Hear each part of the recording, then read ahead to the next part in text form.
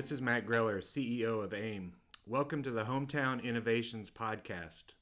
Join us as we share ways our municipalities are positioning themselves for the future, thought-provoking interviews with state and local leaders, and more. Thanks for listening as we tell the municipal story.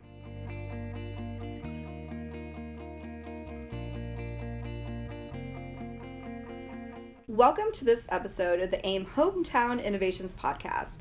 This is Chelsea Schneider, AIM Innovations Content Manager, and today we're here with 2019 AIM Board President and Huntingburg Mayor Denny Spinner. Mayor, thank you so much for being on the podcast. I really appreciate it. It's my pleasure to be here, Chelsea. Thanks for having me. Great. So, Mayor Spinner, you're assuming leadership of AIM at a really important time for the organization in Indiana cities and towns. What are your goals as 2019 AIM Board President? Well, one of my goals, as we talked about at the AIM Ideas Summit, was to get more engaged with the civic leaders in our state. AIM has done a great job of making the transition and has been recognized by those we deal with at the state level as a very viable organization.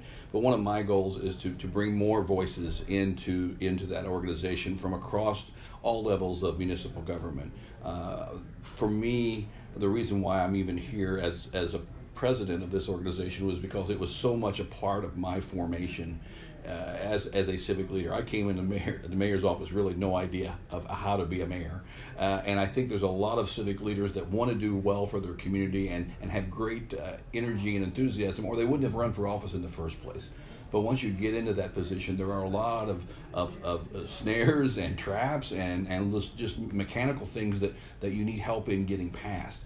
So my goal is a little bit more internal for the organization, is to reach out and broaden the net and bring in those who are not necessarily new, but are looking for new ways to get involved. And we need those voices inside our organization in order for us to represent the entire state. When we go to our friends at the state legislature and say, who are you hearing from? And we can demonstrate to them that we've got a cross-section of civic leaders from rural and small communities to our largest cities and towns.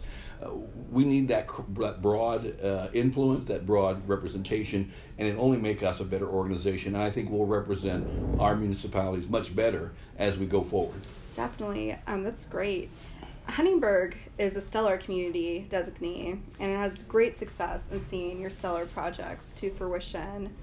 What have you learned from the stellar process, and what do you hope to bring from that process to the AIM presidency?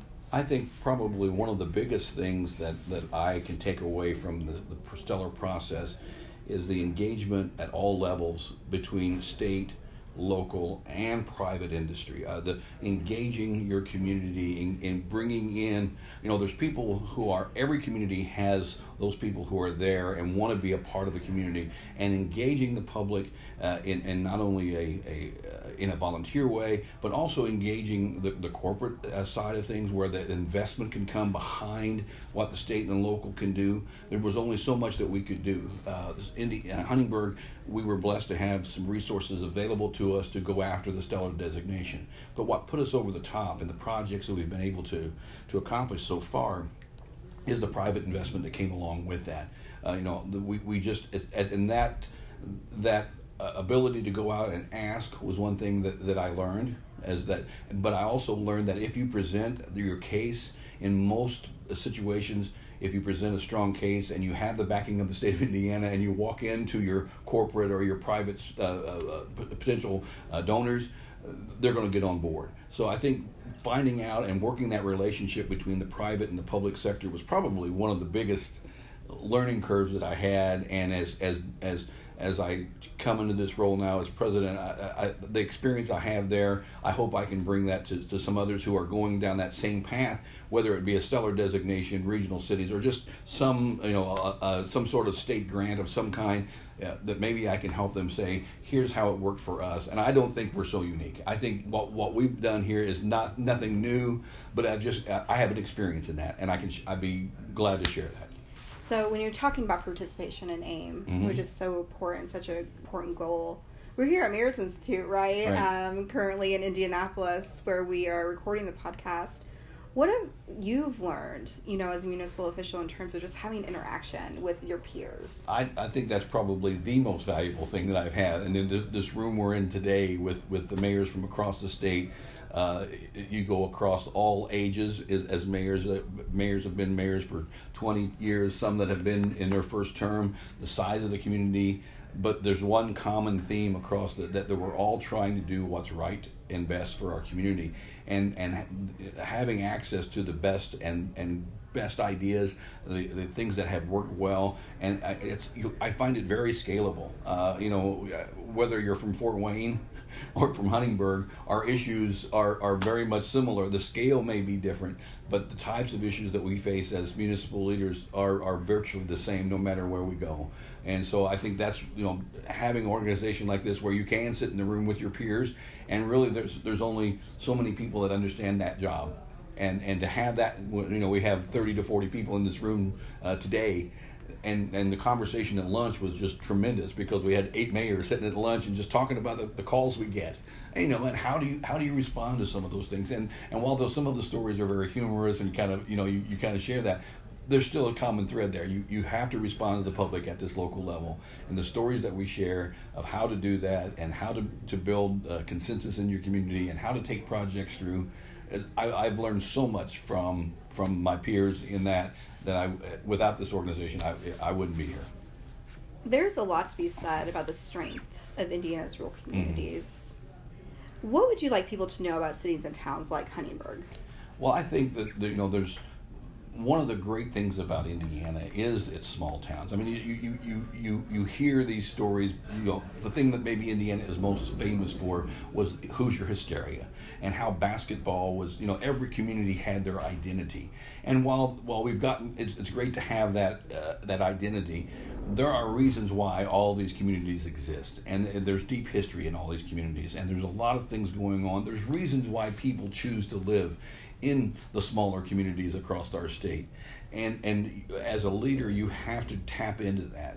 So I think it's very important that as a rural community there's identity there, but there's also a quality of life that has to be recognized. There are benefits to being in a smaller community. There are benefits to having that root that you've had. And there's benefits, everything from every level, from schools to the personal interaction you have. And we talked about this just briefly before we started. And the opportunity to make a difference in your community exists in these rural communities. If you want to be involved and you want to make a difference in how quality of life is in your own town, the best place to do it is in a small town. You can walk into City Hall, you can volunteer for organizations, you can be on a committee, and you can affect change in your community that can be seen and realized in a very short turnaround many times. That's great. As cities and towns focus on quality of life, your focus on quality of life as mayor, what are some ways that the state can come alongside cities and towns to help in that process? Well, we do have a good partner in the state of Indiana. They do. There's a lot of programs out there that help provide funds and resources for us. And the knowledge of the state government is something that we need to continue to tap in. Even with it, if there's not a financial carrot to it, there's a lot of knowledge, corporate knowledge at the state level, people who want to do their job very well. But I think one of the things that you hear from local mayors and local government a lot is the flexibility to make the decisions on our own level that affect us directly. I know that if on Tuesday night I vote at a city council meeting for an increase in some kind or a change in some rate or a change in some policy, I've got to go to the grocery store on Wednesday, and I'm going to hear that right away. So I think local government at every level is very, very responsive to the people by necessity. And I think while there's a good relationship, I think the state legislators, our state government needs to trust those local decision makers because they're going to be the ones that have that direct effect and will hear immediately if their decision is something that is not in accordance with what their community wants. But I think in most cases, just having that flexibility to say, these are the things that a path that our community chooses to go down to achieve this goal, we should have all the flexibility we need to make those decisions along the way and get the support from the state where we need it at that time. That's great. So you talk about that automatic feedback loop, right? Going Right. to the grocery store, hearing from constituents.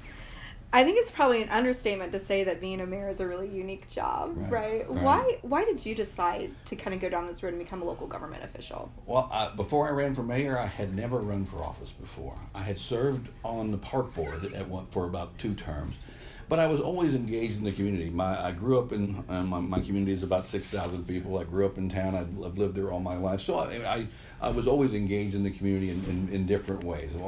But as it became time, there was an election coming up, and I really wasn't thinking about any kind of service. And quite frankly, somebody came to my door one day and knocked on the door and said, "Hey, we've had some guys talking, and they think that you would be a good mayor." After I laughed and then kind of dismissed it, I gave it some serious thought, and I talked it over, of course, with my wife. And the time in my life that this came about was the right time for me. My children were out of the home and were doing very well on their own and were very established. So I felt I had the time that I could dedicate to the job. If I was going to do it, I was going to go all in, and I was going to be there to do the job in the most effective way I could. I felt like at a time, my experience at that point was what gave me a chance to bring some new ideas to our city government. And the energy that I had to bring to the job was at the right place, and the desire. I mean, I love my town. I always have, and this was the most direct way that I could maybe make an impact. And I've been fortunate that in making that decision and then being successful in being elected, that I've been bringing along those in the community that have that same passion. We don't always agree on what the path may be, but I would much rather deal with passionate people than people who are indifferent. And when you bring passionate people who are passionate about their community together, that's maybe one of my strengths. Is I'm a pretty good consensus builder, and bringing in people and bringing in ideas and having an opportunity to express those ideas, and then making a decision that people can say, well, we may have not agreed on all this, but this is the right direction for our community. That's something that has just been so rewarding. What's been your best moment as a municipal official? I know, big question, right? And I kind of got 2 levels of this. Okay, I'm going to give you 2 levels. One of the best, I have to admit, the best days was when Huntingburg received the Stellar designation, because it was a culmination of about 3 years of work that we really had the community spirit behind this effort. And to be successful in that and to be recognized by the state of Indiana as a Stellar designee was just a tremendous moment, not only for me, but for our community. It was a tremendous moment for Huntingburg as a community to say, look, we've got something of value here. We're going in the right direction, and the state recognizes that we have a potential to be a stellar community. On the other side of that, we kind of talked about it a little bit, that opportunity to help that individual. There are people that come into City Hall almost on a daily or maybe a regular basis that have an issue that they need a solution, and some days you can't. Some days you just don't have a solution for them, but some days you do.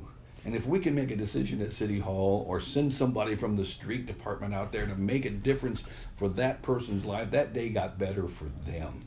And having that one-on-one experience of doing something that does truly make their life a little bit better on that day, that's about as good as it gets. You just had a ribbon cutting for Market Street Park, this really unique gathering space in downtown. A great, I felt, really meaningful ceremony, meaningful speakers. Why do cities and towns, when they look ahead to their future, why are projects like Market Street Park important? Well, for us, I think I can tell you why it was important for Huntingburg, but I think this relates to many other communities. We are not a county seat. We're a community in our county. We are not the county seat. County seats in Indiana kind of have that gathering space by nature, by the fact the courthouse is there, and there seems to be an energy around that courthouse that happens sort of naturally in some of our county seats. But there are so many communities outside that are very viable communities that don't have that spot. we were fortunate that we had a historic structure in our downtown, was our Old Town Hall, which is on the National Historic Register, but it was in the middle of an area that was not enhanced or was not being utilized properly. They've asked me what was it like before Market Street Park. The best term I can say, it was a very municipal parking lot. It was pavement and it was just a parking lot. But somebody in our town, and it wasn't me, had a vision that said, wouldn't this be a great place for our community to gather? And once we tried it a couple of times as just a municipal parking lot, we realized, yes, there is an energy in town that only happens in the downtown when you can get people together. The heart of every community is their downtown. So this Market Street project with the stellar designation and with the energy that we had really can become a transformational effort by the fact that now we have an identity, a place that when our community gets together, we know where that's going to be, and the possibilities that we see in the future for this space are we don't know what they are yet, but we do know there's an energy in town, and there's a pride in the community that we have a space where we can say this is Huntingburg's space, and this reflects our community, and this is where we as a community can get together and celebrate the great days that we have ahead of us. There's going to be celebrations to come for years and years of the great things that our community can do, and we have a place where that all can happen right now. Great. Well, thank you so much, Mayor. We really appreciate your time. It's been a real pleasure. Thank you.